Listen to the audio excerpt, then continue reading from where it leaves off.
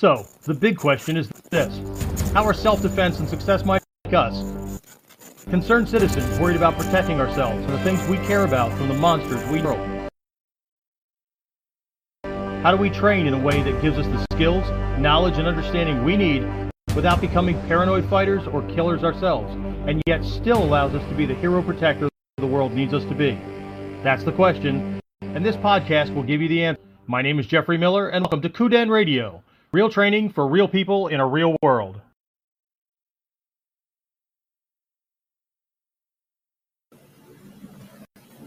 Okay, hopefully the mic's on this time. Forgot to turn it on the first time around. Anyway, let me grab my notes again. Anyway, we're here for episode 71. Still trying to get my head wrapped around this technology. Like I said, the first run of this Kuden thing, first 68 episodes, I had a radio god as my co-host, right? Shidoshi White, and he worked at a radio station, right? So Sundays I would go in and we'd go in a sound booth, and he operated everything and ran everything, made sure we stayed on task with what we were doing, and he did all that technical stuff, right? So here I am trying to be a one-man band, right? Hopefully at some point in the future I'll have somebody else.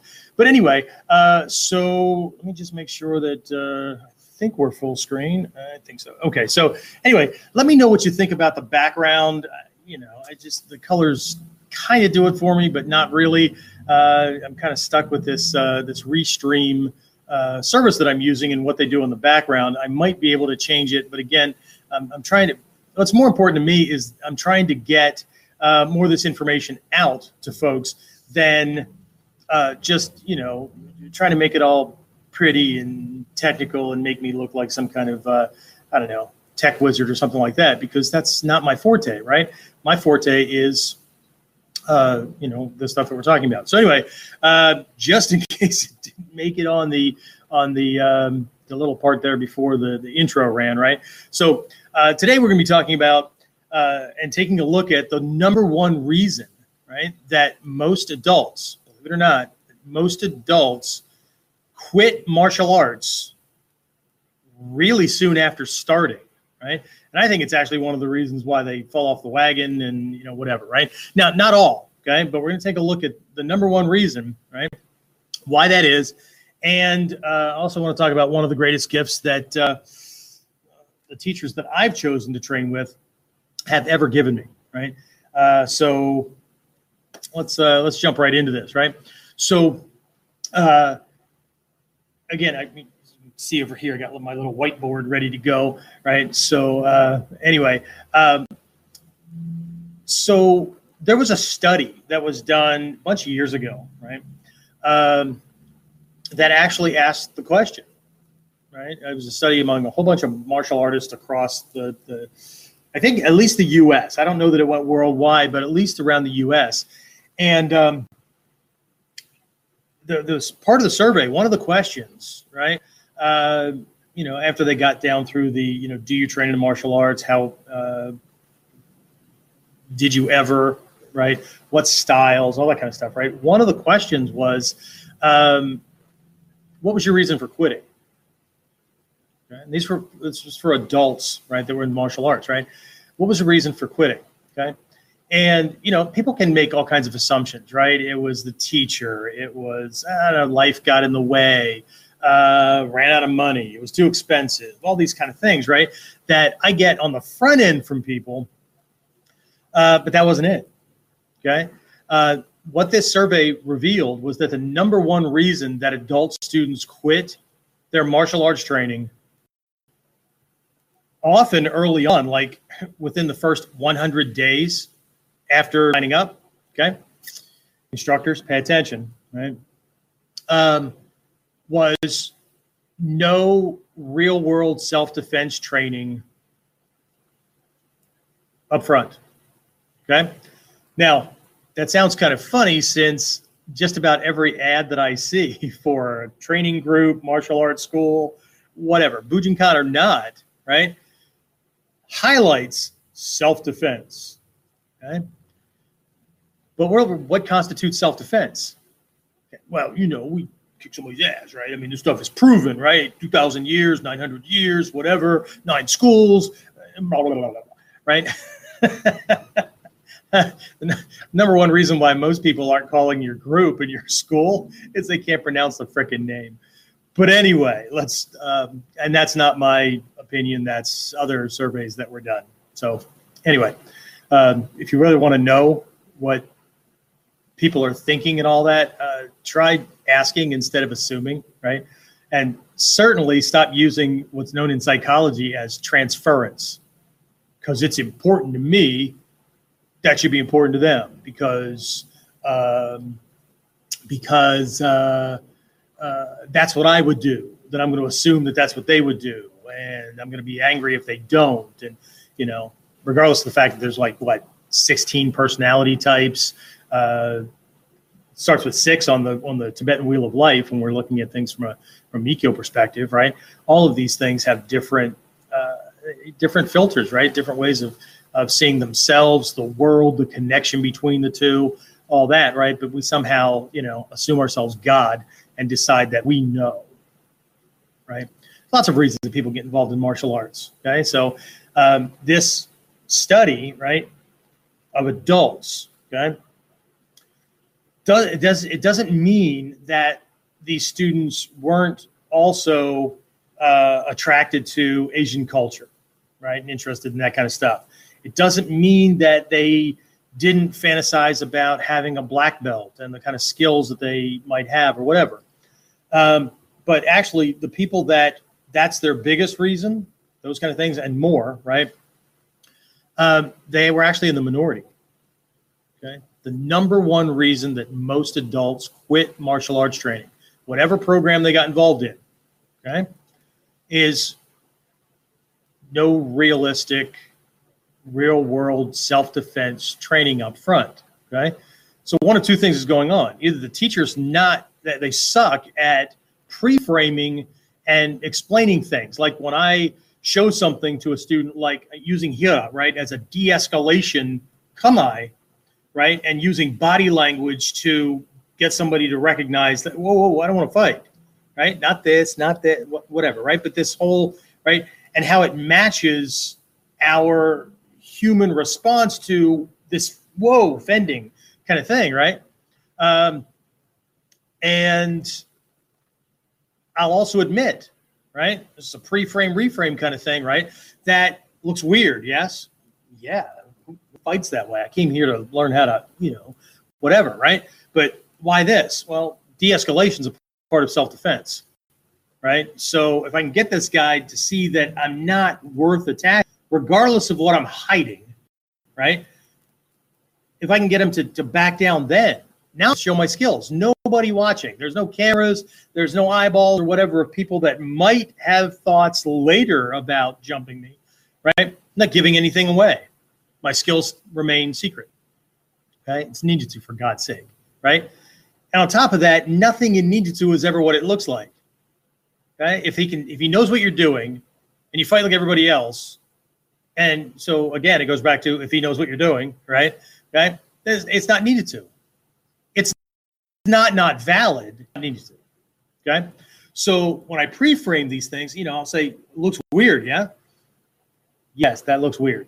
Okay, great. Never forget that if we fight like everyone else, whether this person has experience or not, and it gets worse the more experience they have, they've already dealt with it. They already have things that they know how to handle it. They already know what's coming at them. Yeah, I know you could have your little twist on your style for the punch or the stance or whatever, but okay, if they think they know what you're going to be doing and they're in the ballpark, you got one hell of a fight ahead of you. Now, as long as you're the guy or girl that's okay with trading shots, I'm willing to take one to get one, okay, play caveman fighting and go at it, right? But this is supposed to be enlightened self-protection. This is supposed to be fight smarter, not harder. This is supposed to be disappear in the mist. This is supposed to be control them and take away their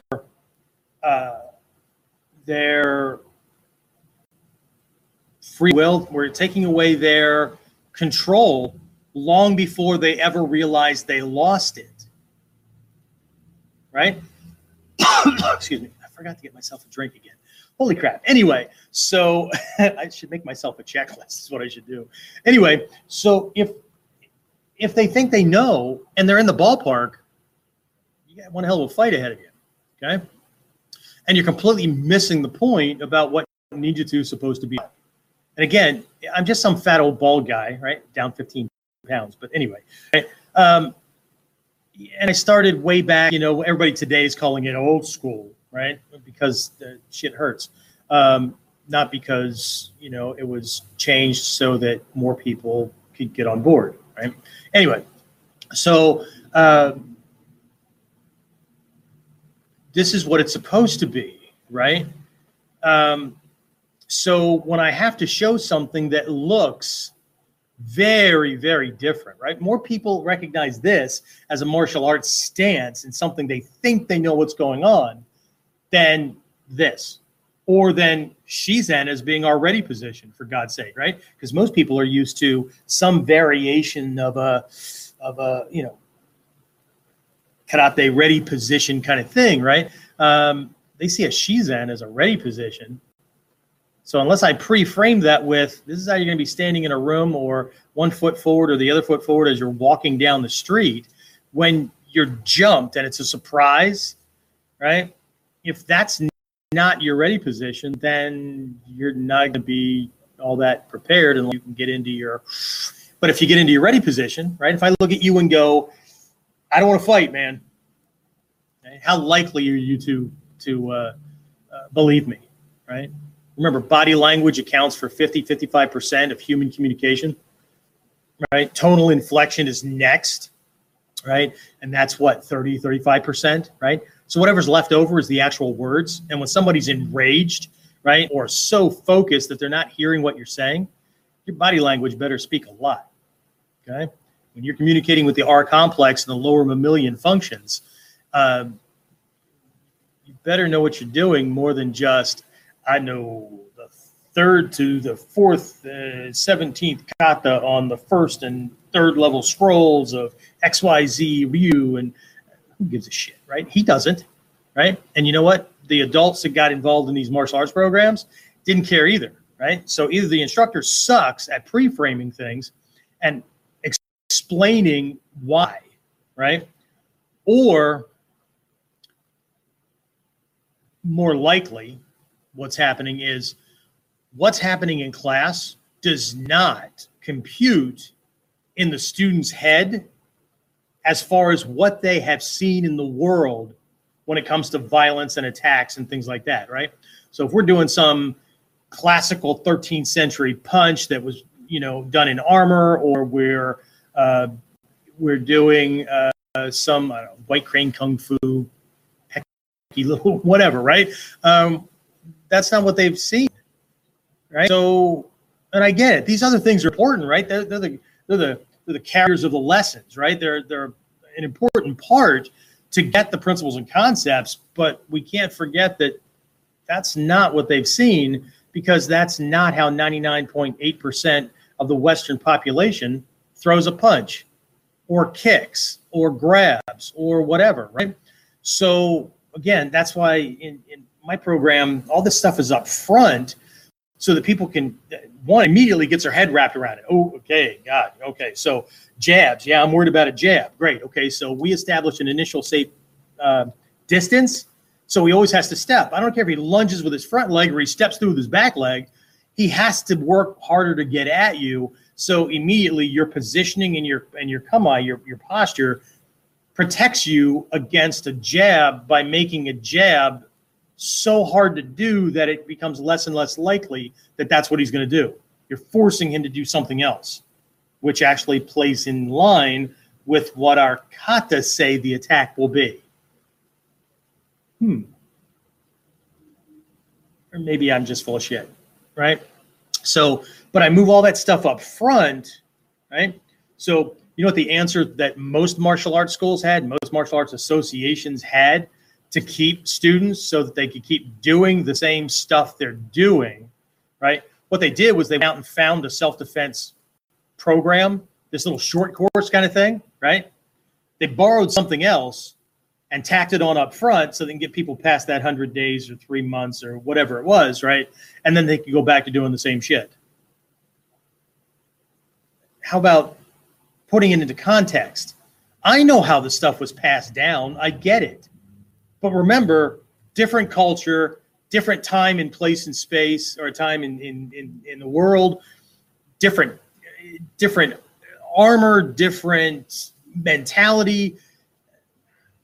Okay, one of the instructors' jobs, right, is to be able to translate things. That doesn't mean change it, right? That means understanding things like a Seigan, as is, based on going straight back or off at a 45-degree angle or whatever, is more often than not going to break against a right cross. Yo, I know, but he's not throwing a right cross. He's throwing a ski. Bullshit. 98% of the attackers out in my world will throw a right cross. Okay? So if that arm with that kind of force comes in against that lead arm, it doesn't work because the muscles and the structure and the shoulder and the chest and the back won't put up with that, right? Does that mean we can't use a Seigan against somebody throwing a right cross? Nope. We need to understand that the lesson is not 45 degrees or 30 degrees or whatever based on a static start-stop position. We need to pay attention, or maybe go back and get the frickin' lessons, right? And not just make assumptions or whatever, right? So, and learn or relearn that the lesson is that your angle, your sabaki, is flat, profiled to the attacker, but angled to the line of the attack. And since the line isn't this, it's this, what's the line just before it's going to make impact?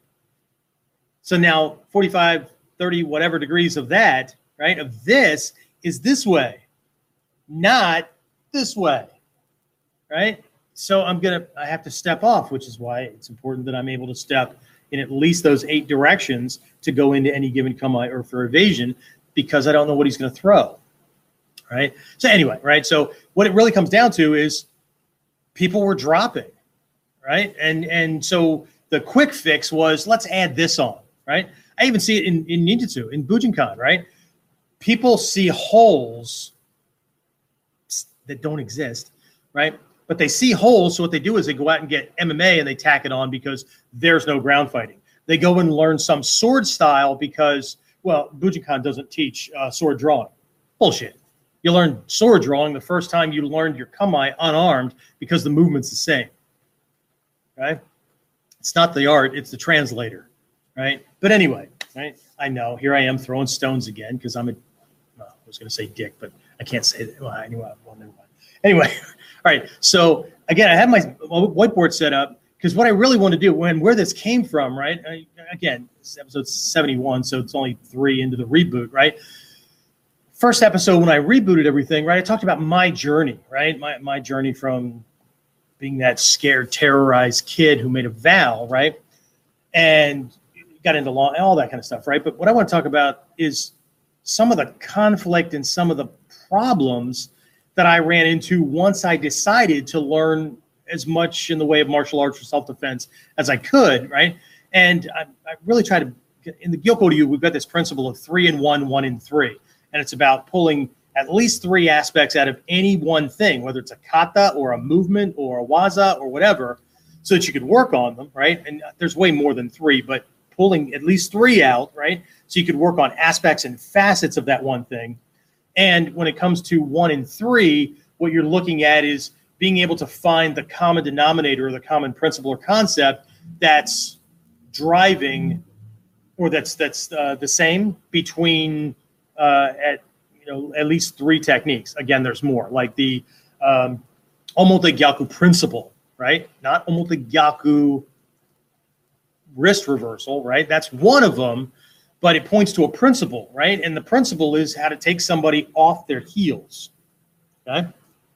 So they can't step or whatever. They end up just crashing and burning, right? So Omote Gyaku is both a technique, right? But everybody focuses on the wrist, not controlling the elbow and shoulder and all this other stuff that's going on, right? Okay. So, but any technique that takes somebody off their heels is working using the Omotegyaku principle. So Osoto Nage, right? The big outer throw, the rear hip throw, right? Mushadori, Onikudaki, all these kind of things, right? All are working off of Omotegyaku principle, okay? And there's strike techniques that do the same thing, right? So anyway, so let's get back onto this thing. 3 and 1, 1 and 3, right? So that's why when you see me do trainings like webinars or these things that I bring up the whiteboard or whatever, I'm usually like outlining 3 kind of things. Does that mean that there aren't more or there aren't other things? No, but these are 3 bigger things. They're main pieces, right? And so the big thing, right? It's kind of like lining up dominoes, right? So I've got these 3 that are problematic and we should handle them. But one of the things that I tend to do is spend more time thinking about what's the one thing, right? That if I knock it over, if I handle that, it handles all of these, right? Like bending my knees, right? In taijutsu, right? Knees initiate things, bend your knees, take a longer step, profile, make sure your feet stay in alignment, all of those kind of things, right? So they're all things that people work on. But if they are either introduced to the concept, this what I call the big domino, by their teacher, or they discover that if they sink, they drop their hips and their knees bend, and they stay there and they work on bent and bending knees, all of the other things take care of themselves, right? But if they don't, if they move on bent but stiff unbending knees, right? Or they try to move around like Hatsumi Sensei and some of the master teachers that move around in Shizen and they're not using bent knees because they want to shortcut the process and get to Master Guru as quickly as possible because that just makes their nipples hard and they're, whatever. Then not my fault, right?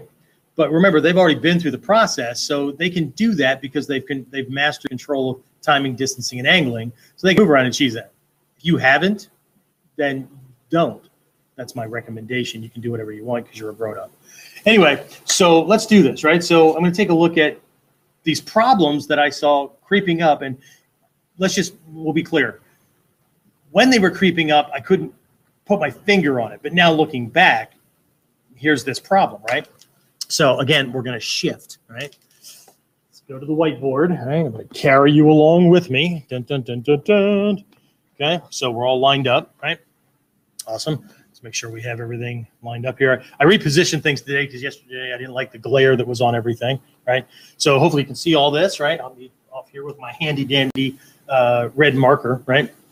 So here are 3 of those things. Remember, the one thing was self-defense, right? Not enough self-defense up front, right? So, what makes these students quit and what makes them see or not see what they expected to see when they got involved, okay? So one problem, it's rocking, is a canned program, okay? It's a canned program, right? So I get it. I know why this stuff was passed down, right? My module 1 is a ninja concept and principle approach to basic self-defense. Okay? Until somebody really gets a handle on taijutsu and gets a bunch of techniques under their belt and all that, and they understand them and they understand context and application and all that, it doesn't matter how good they are with Seion or Shiaku or Tangeki or even Ichimonji no Kata or anything like that, right? Because it's not going to work against somebody who's coming at them hell-bent on beating, breaking, or killing them, right?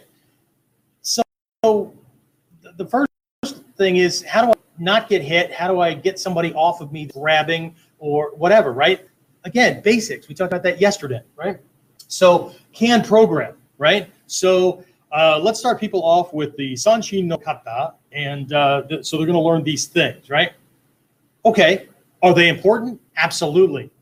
Absolutely, right? To mastering taijutsu. But new people coming in aren't, while they might fantasize about being a master, right? And handling, multiple attackers and swordsmen and all that, they're not ready for that, right? Part of the trick is in giving somebody what they want.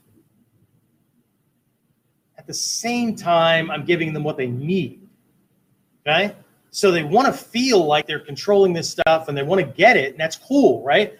But it has to match, especially for adults. It has to match. Kids will often, it's more fantasy on the movies and stuff like that. And in all honesty, I don't want an adult who,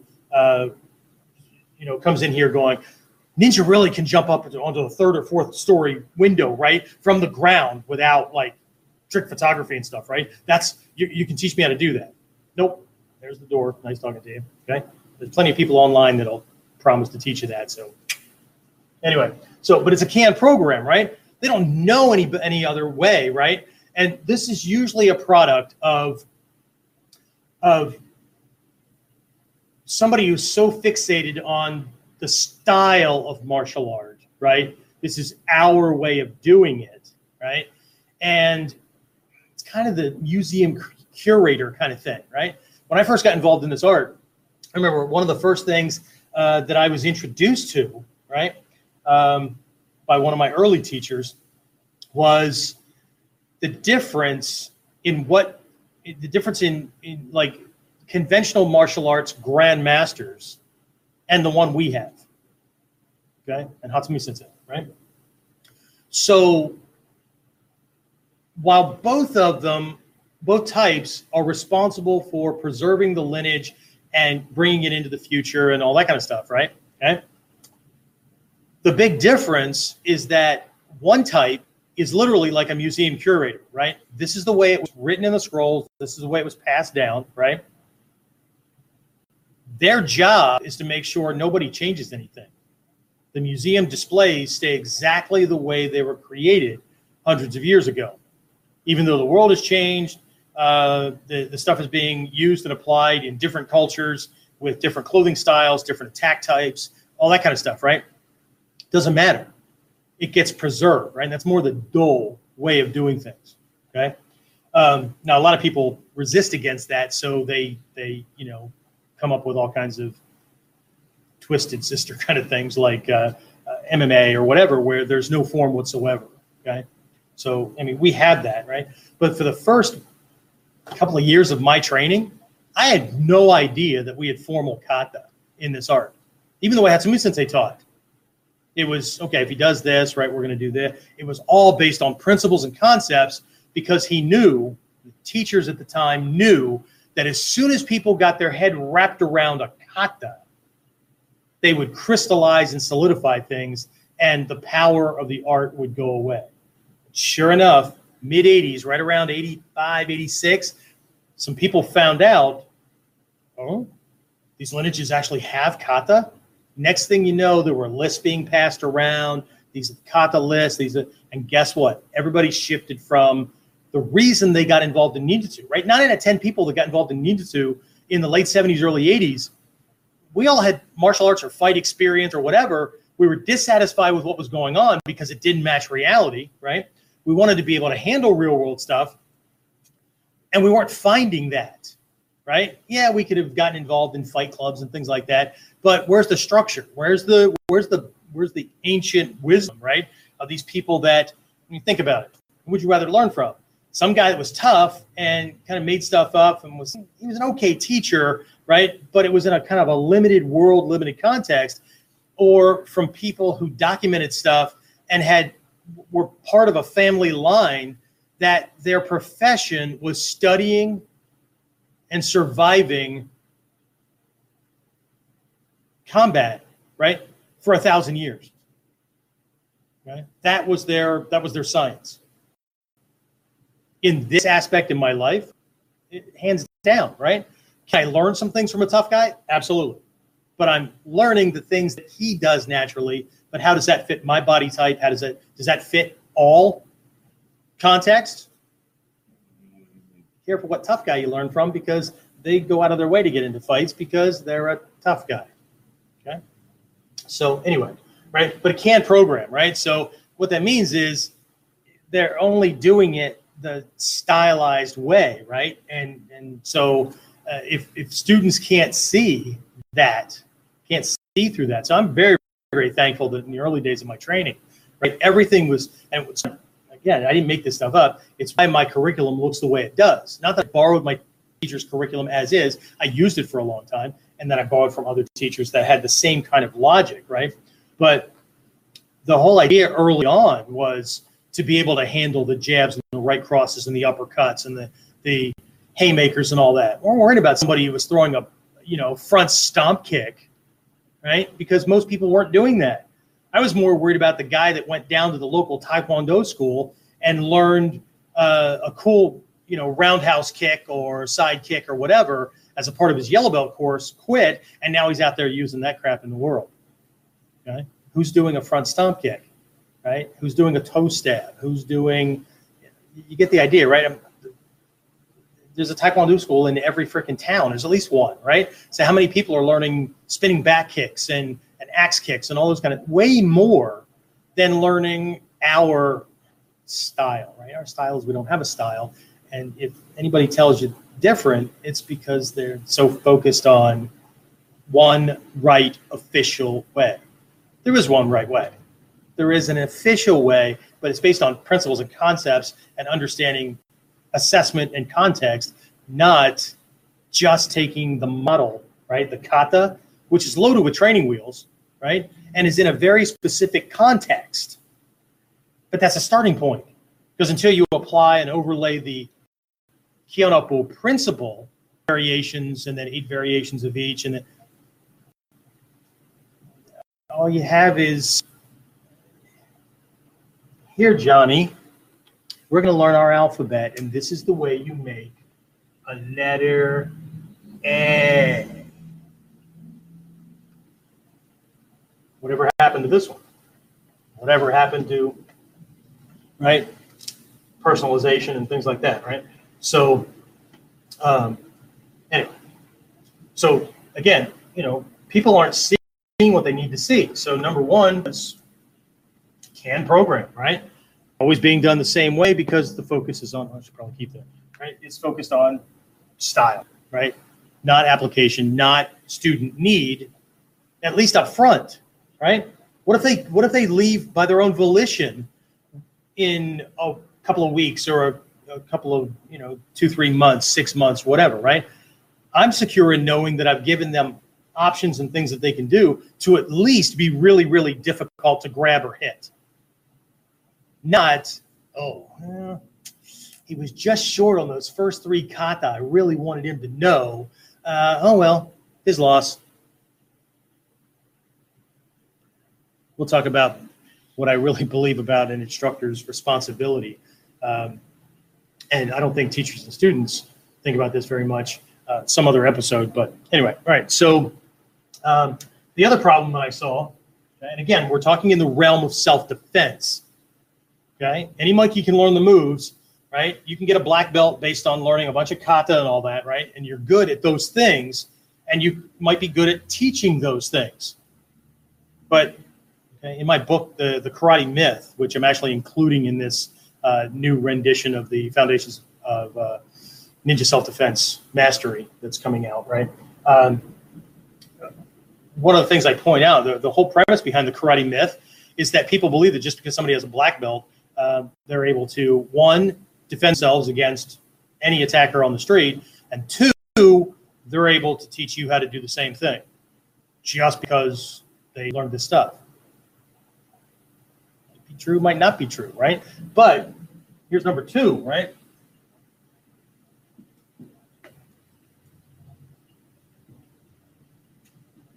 No experience.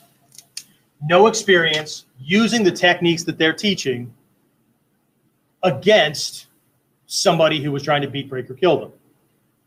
Yeah, I know, but I was in a ring, right? So I did that stuff, and I gotta keep hearing this thing, right? Over and over again, right? The ring is the best place to pressure test your stuff. Bullshit. Unless you're in a Kumite match in Southeast Asia where no holds barred, people are allowed to do anything, and people often get killed in the ring, and that's just c'est la vie, Shit happens, right? It's limited at best. Does that mean you can't practice some things? Yeah, sure, okay. But unless I can stick my thumb in your eye and you can lose it for the rest of your life, or you're allowed to punch me in the throat or snap, joints or whatever, and anything goes like on the street, okay? Well, then how do we do that? Well, that's why I had these different phases for sparring. If you're in my inner circle program or my local guys, or I'm considering putting together a kind of a monthly program or whatever, where people get these live Zoom classes that we do, right? A couple of classes ago, I outlined the 5 phases that we have to take somebody from starting out with your basics and doing that in a sparring context all the way up to phase 5, which is what most people think of when they see sparring, right? We talked about the problems with it and the way conventional people do and whatever. But anyway, so what I mean is, has the instructor, or at least the instructor's instructor, use this stuff in a real situation? Because if not, it's theory. Okay. If not, it's faith and hope and belief and all that, right? I'm not saying it won't work, right? People that are involved in martial arts, especially sport martial arts, right? I would never say that they can't defend themselves with what they know. But it's like high school wrestlers. Wrestling is not designed for self-defense. Not saying that a wrestler could not defend themselves. I'm saying that what they're doing, the way they're doing it, and the format and structure, the paradigm within which the training occurs and within which they use it typically, is not self-defense. I know you're trying to keep him from pinning you and locking you and all that. So technically, if you have to use the word technically in what you're trying to describe, then you're twisting things, right? Technically is not it, okay? So one of the things that one of my teachers used to always remind us of is that dojo training, no matter how close you get or think you want to get to real fighting, is still not the street. So that's why my teachers always develop, and why I develop drills for my students, so they can work on reaction timing and response and those kind of things in kind of a safe paradigm kind of thing, but keep adding it to their skills so that they can get better and better and better as they go with the response, with the angling, with the decision making under pressure, with the Zen type mind and when to use it and those kind of things, right? Because no matter how close you get, if you instill rules or anything like that to create a safe buffer, that's not the street. Okay? So there has to be a constant reminder. I'll talk about this reminder as a gift here in just a bit, right? But there's no experience, so they can't, it's not that the stuff won't work, but they've never used it in the context of inside the bubble. And a lot of martial arts instructors have never been in even a high school pushing, shoving match.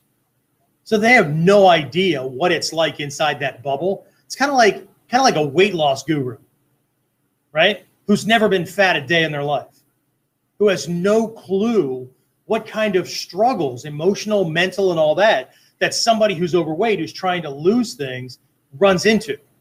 They have none, right? Which is why if you find somebody, this is not a shameless plug, I don't make any money off this kind of thing, but the keto program I'm working on for me, I'm actually following this guy, Drew, I think is his name. Anyway, he has a program called Fit to Fat to Fit, okay? You might have seen him in the news and all that. His story, he was a fitness trainer for a long time and never fat a day in his life, right? But then he got to thinking, right? Got all these people that are complaining or that are saying, you don't understand and whatever. And he thought that, you just need more willpower, man. Just, stick with the program, right? No excuses or whatever, right? So what he decided to do to get familiar, to understand it, was he took 6 months off of his workout and his nutritional plan and just jumped off the wagon. He didn't fall off the wagon. He jumped off the wagon and gained 75 pounds in somewhere between 4 and 6 months. And then the way he tells his story, the journey back was not what he thought it would be. He lost the 75 pounds, got back to fit, and he's actually just did another one, right? He voluntarily did it again, right? So the way he explains it, he says, look, I learned a couple of things. One, I learned about the struggles that these people are actually facing, right? And what kind of things get in the way, right? Mental, emotional, all that kind of stuff, right? Social, stigma kind of things, everything, right? And the other thing I learned was that Cinnamon Toast Crunch just tastes freaking awesome, right? So anyway, but that's somebody I can get behind, right? Because they had to do the same kind of struggle, right? Otherwise, it's just theory, right? Somebody who's a fitness guru that's never been fat a day in their life, right? Just like, I wouldn't follow somebody who's a religious leader, priest or minister, whatever, for marriage advice who's never been married. Yes, they can regurgitate the dogma that the church puts forward, but they've never been there. Same thing with parenting and all that. You don't have kids? Talk to me. Okay? Same thing with an instructor, official martial art or self-defense or whatever, who's never. And if they've been in it, they're one step closer. But if they've never been in it and used what they're teaching me, right, against that person that was trying to beat, break, or kill them successfully. Anyway, you can do what you want, right? But one of the things that me and instructors that I've always trained with, and many of my peers, whether we're close or not, have in common is this stuff that we're teaching people, classical or not, right? We've all used the mental stuff, the emotional stuff, the physical stuff, right? We've used for success. We've used for relationship repair, building, all that kind of stuff, and the physical stuff. Okay. So, but anyway, right? So can program, right? They don't know any other way. So here's the official stylized thing. Can't change it, right? You just have to understand it well enough, and or what if this does this kind of thing? Oh, you just have to be fast enough that doesn't happen. Well, that already screams you don't have this either. So I got both of these things going on, right? And then the thing, here was a big thing, right?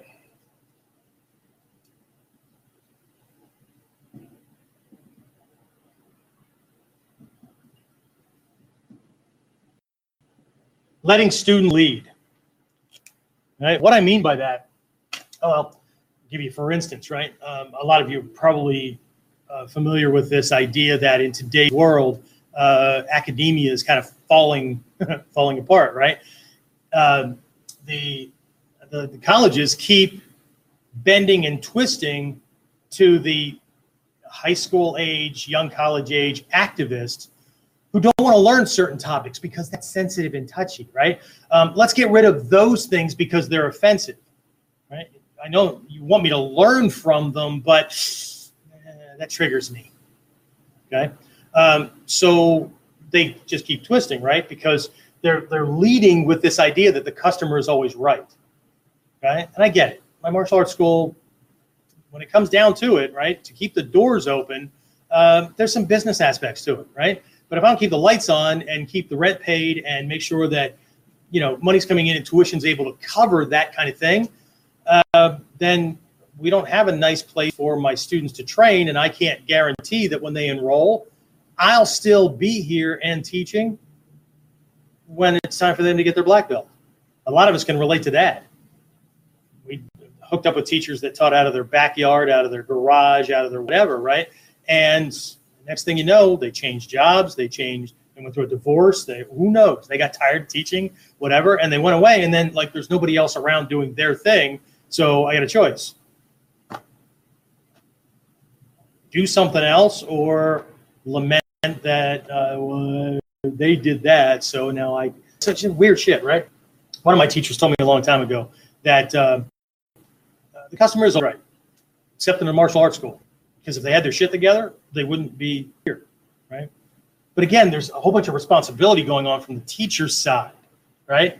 The students do expect certain things, and they are right, especially when it comes to self-defense, right? If I'm not giving them what they know they need, right?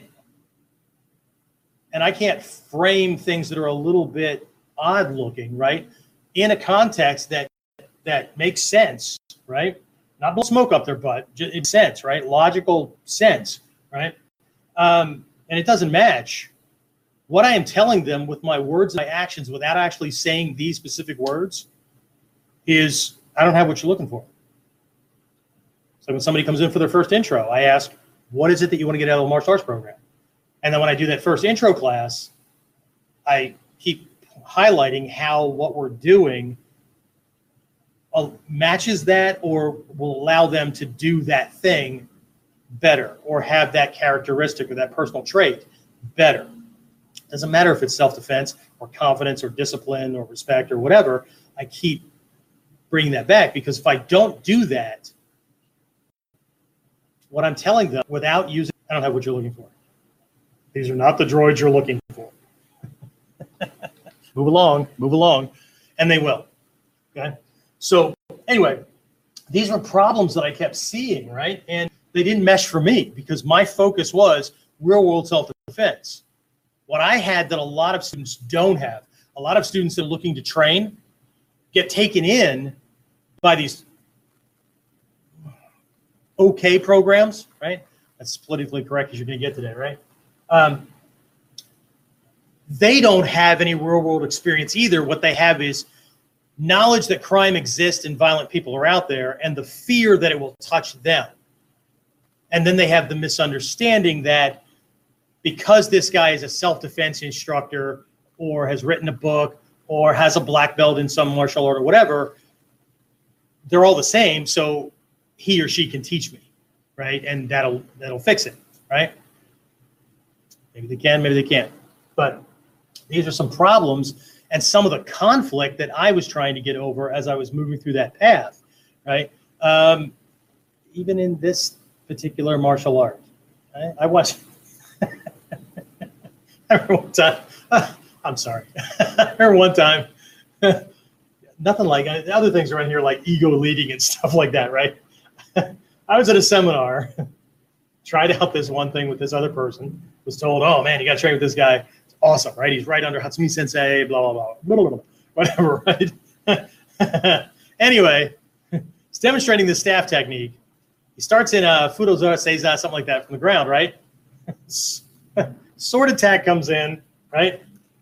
Not only does he get tagged in the process of trying to avoid, but he hit himself with his own staff and then continues on like nothing ever happened, right? Gets out of the way, goes through XYZ steps and goes, and then doesn't show it again. Doesn't even, like, I've made mistakes, right? And I'll laugh it off and go, oh shit, this were real? Today I would have died, right? Let's do that again, right? So, but he didn't, right? He did it. He did this one demonstration, right? Made this, we'll call them tactical errors, right? Got tagged by the sword, hit himself with his own staff, finished step 1, step 2, step 3, and then looked at everybody and went, we're going to practice that, okay? All right, go ahead, right? I was half tempted to sit down in Seiza and do the same thing. Let my partner tag me, hit myself with the staff, go through XYZ and go, was that right? Right? Just, it still makes me laugh, and that was like 15, 20 years ago. Anyway, just the shit people try to get away with. Anyway, all right, so while I'm still standing, right, let me just finish, kind of round this out with this gift, right? I have been very, very critical with who I train with, right? And most of my students are very critical as well because they have real world experience, right? I've got cops, I've got special forces guys and all that. I have more guys telling me, oh man, the way you're covering it, and this is not me ringing my bell, I'm just letting you know, I get these messages, right? I remember with this one email that I got from somebody who's in special ops, and he said, you can't use this, you can't use it as a testimonial or anything like that, but I need to let you know that, man, you're spot on, keep the information coming, right? There's way too much crap out there, right? But this is what keeps us guys alive, right? So that's what drives me forward. And it doesn't allow me to get all tied up and worried when some wannabe or somebody who thinks they know, right, jumps on one of my YouTube videos and, you know what I'm talking about, and that technique wouldn't work, and what, you know what? Okay, find somebody that's going to show you what you want, because obviously you're right. You already know everything, which then begs the, why the hell are you looking at self-defense videos on YouTube if you already know everything? Unless you're just trying to self-validate and prove that you're right and everybody else is wrong, which already speaks volumes anyway as a person. But anyway, so very, very critical, because, police work and bodyguard stuff and all that, the stuff I was learning had to work. It had to be right, right? You don't get doers, right? So if it doesn't work, I die. Or the guy that's writing the paycheck dies. And we have a saying in the bodyguard world, right? Dead clients don't pay, right? So there's that, right? But remember, from a very, very early age, I was like, 4 or 5 years old, my first recollection of my stepdad standing in a doorway after this argument with my mom. And again, she blamed the children to distract him from targeting her, right? Blamed us. Children's fault. All right, I can fix that, right? Goes to the kitchen, comes back, and we're all huddled. There was just I don't even think my youngest brother was born yet. So it's my 2 sisters and me, and we're in this one bedroom. And my mom is barring the doorway, right? Pleading at this point, because he went to the kitchen, came back with a big-ass butcher knife. They don't look as big now as they did when I was 4 or 5, right? But big butcher knife. And he goes, I can solve this. I'll chop them up and throw them in a damn trash can, right? That'll fix the problem, right? Then you won't have the kids to blame, right? Terrifying, right? So I had these experiences that showed me what violence was, what I needed to be able to handle, right?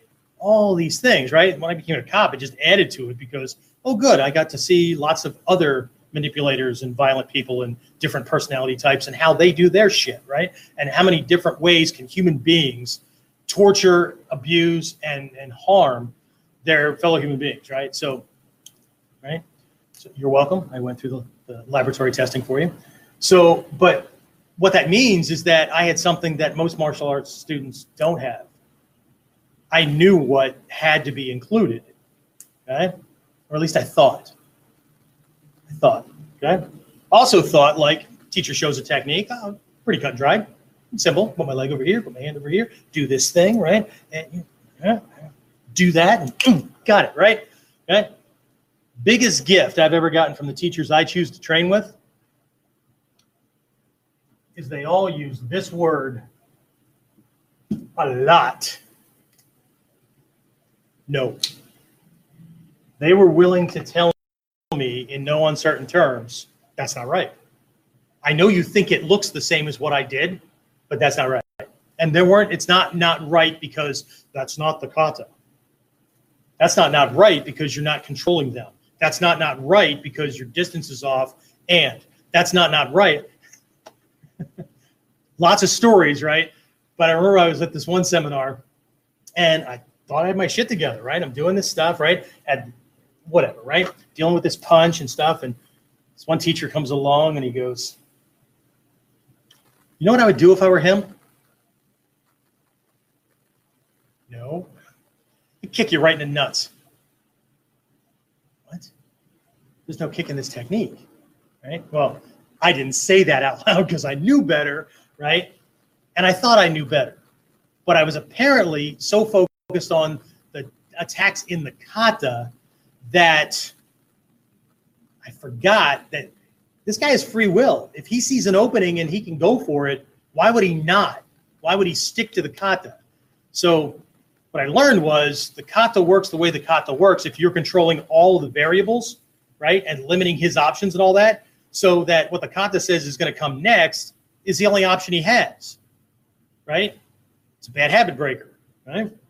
But anyway, what came out of my mouth was, good thing he's not you, right? Guess what I fixed in that moment, okay? Because he's willing to let me know, look, you get punished for this, okay? Of course, I've also not been the student that's like wagging my tail and being like a little puppy dog because, oh, is Sensei watching? Maybe I'll get a new belt today. It'll only cost me $300, $400. Okay, but ooh, look what I got. Okay, fucking hate getting ranked. Excuse my language. I hate getting ranked. Right. Anyway, so but no. Okay, no, I had one teacher. This was way back. I was still like a green belt, which is mid-level stuff. For those of you guys that are working through my curriculum, somewhere between Mod 2 and Mod 3, right? So going into Kamae, right? There's nothing wrong with the Kamae, right? Nothing wrong with it. So she walks up and he goes, "Why are you doing this?" Because that's what you do in this Kamae. Why is your hand right there? Is it wrong? No. Why is it there? Because that's where it goes. If you don't know why it goes there, either find out or stop doing it. But it's not wrong. But if you don't know why it's there, you can't use it. You're just taking up a form. Why is it there? Why did they think this was so important that it goes here? Not here, not here, not over here, not in some kind of other place, right? Why did this school put it here? Why did another school put it? Oh, let me shift here. Why does another school put it here, right? Why is it there? Well, because that's their stuff. Right? It's not wrong, but if you don't know why, then you can't use it. If you don't know the logic behind it, see, there's a whole problem, right? But some of my students have gone to Japan with me. Go to this one dojo. I'll be working on something, and I know where the instructor is because he's fixing somebody else, right? And all of a sudden I'll hear, "No, Jeff, just don't go anywhere. Keep doing what you're doing. I'll be over there in a minute," right? And there's that sinking feeling and the lump in my throat. Oh, shit. Here we go, right? And then he comes over and for a half an hour tears me a new butt and all that kind of stuff, right? But I wouldn't have it any other way because I'm not there for belts. I'm not there for him to – I'm not spending thousands of dollars to go to Japan for 2 weeks, do all this training so somebody can pat me on the shoulder and go, "Perfect, awesome, here's some more rank." Spending that because I know I need to learn more and I want to be told no on all the stuff I'm screwing up so I can come back home and spend the next couple of months before my next trip fixing it.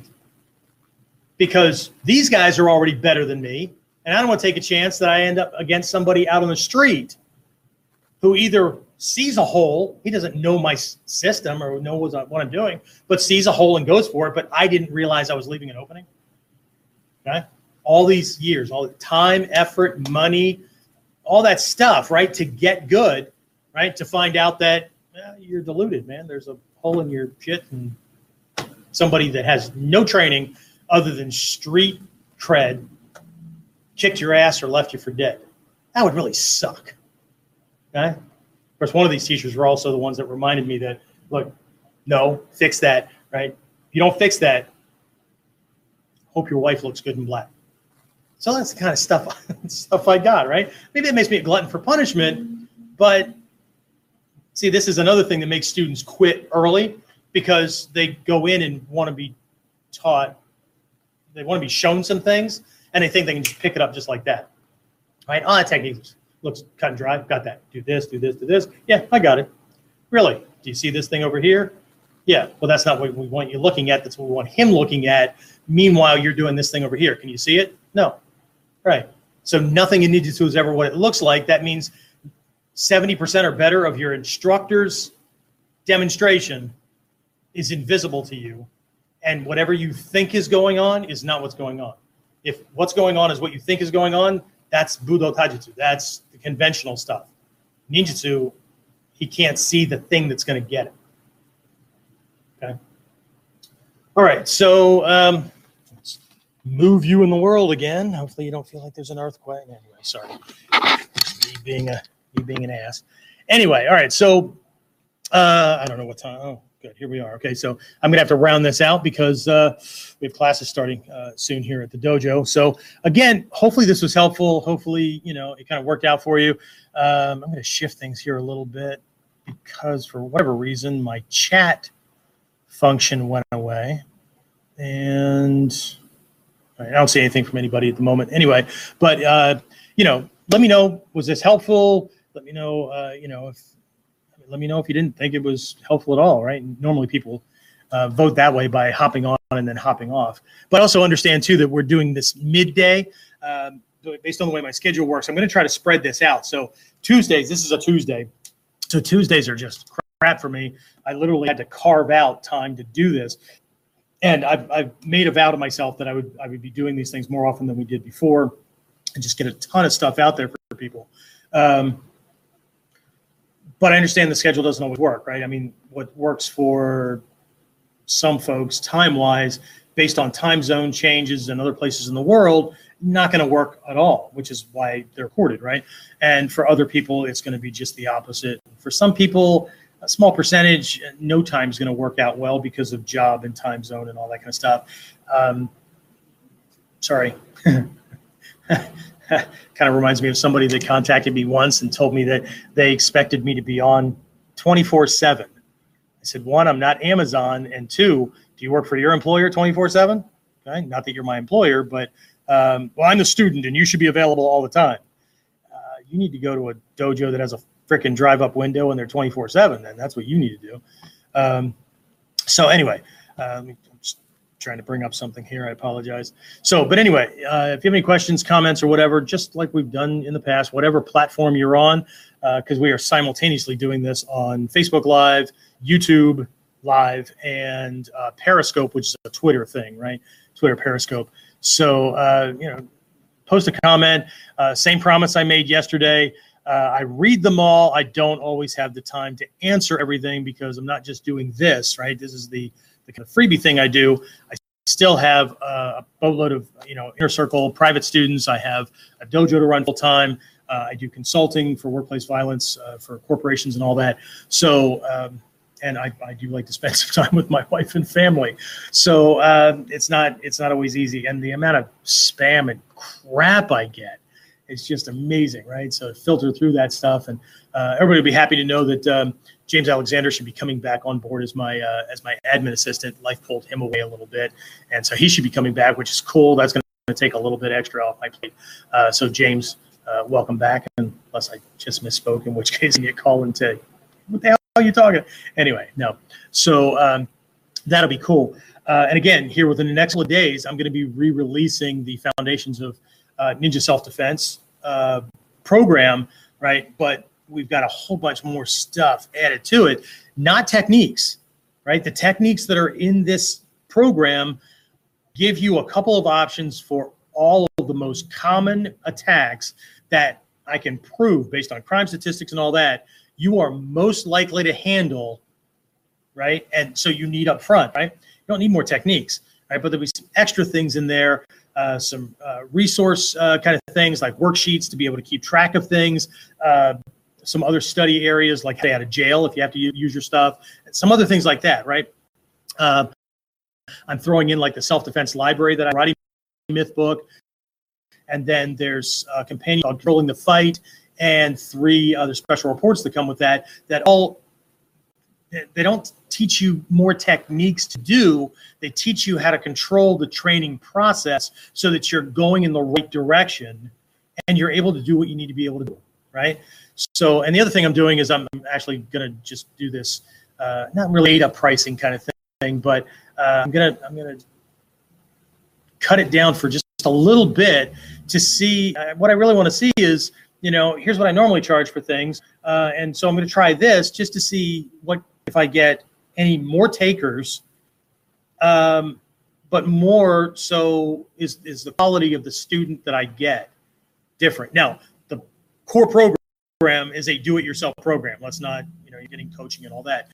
There is kind of an extra goes with that. Like once you enroll, I'll say, do you want some help? Do you want some coaching and all that? That extra for that. If you do, great. If you don't, that's okay too.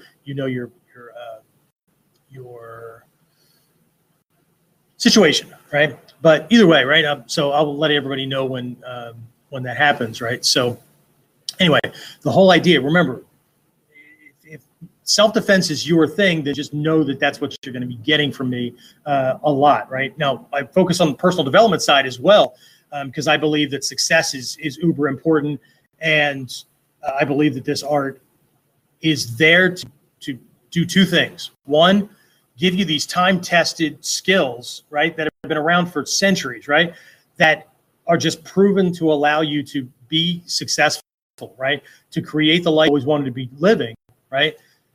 At the same time, providing you with these skills, also time-tested, right? Remember, people lived and died based on what they tried on a battlefield or in a back alley or whatever, back in a time when there was way fewer laws, right? And it was okay, right? Somebody slighted you, you could behead them, right? So the stuff that we're teaching has worked again and again and again and again. Somebody tried something in a back alley or on a battlefield that didn't work. I don't know about it because it died with them, right? And then the other thing is this is also run through my filter, right? When I was a police officer, bodyguard, and all that stuff, and I have used these techniques on people that were bigger, stronger, tougher, whatever, right? I'm still here to talk about it. So anyway, I should be doing this again tomorrow, with the exception of maybe Friday. I'm looking at doing most of them, but again, what I'm trying to guarantee is I'm going to do it at least 3 times a week, but I am going to be trying to do it every working day of the week. I can't guarantee weekends because I try to reserve that for family. But anyway, again, let me know. Rocco says very informative discussion. I appreciate it.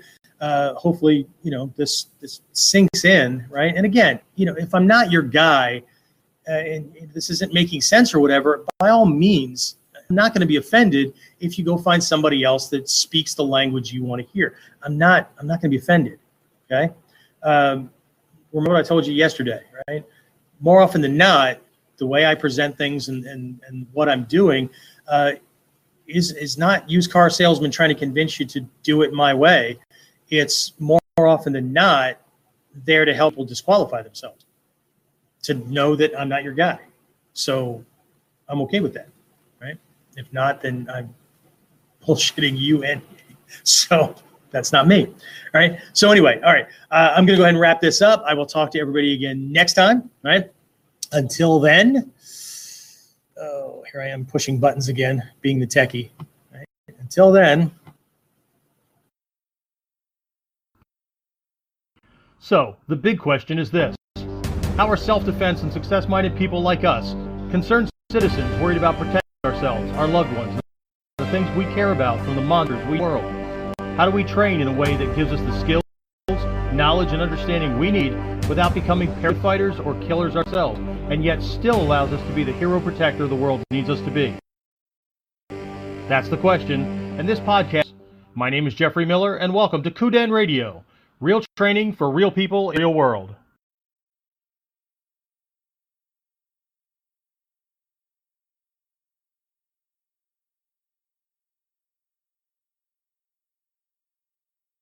Get more of Kuden Radio. Subscribe to your podcasting site or subscribe at modernninjawarrior.com.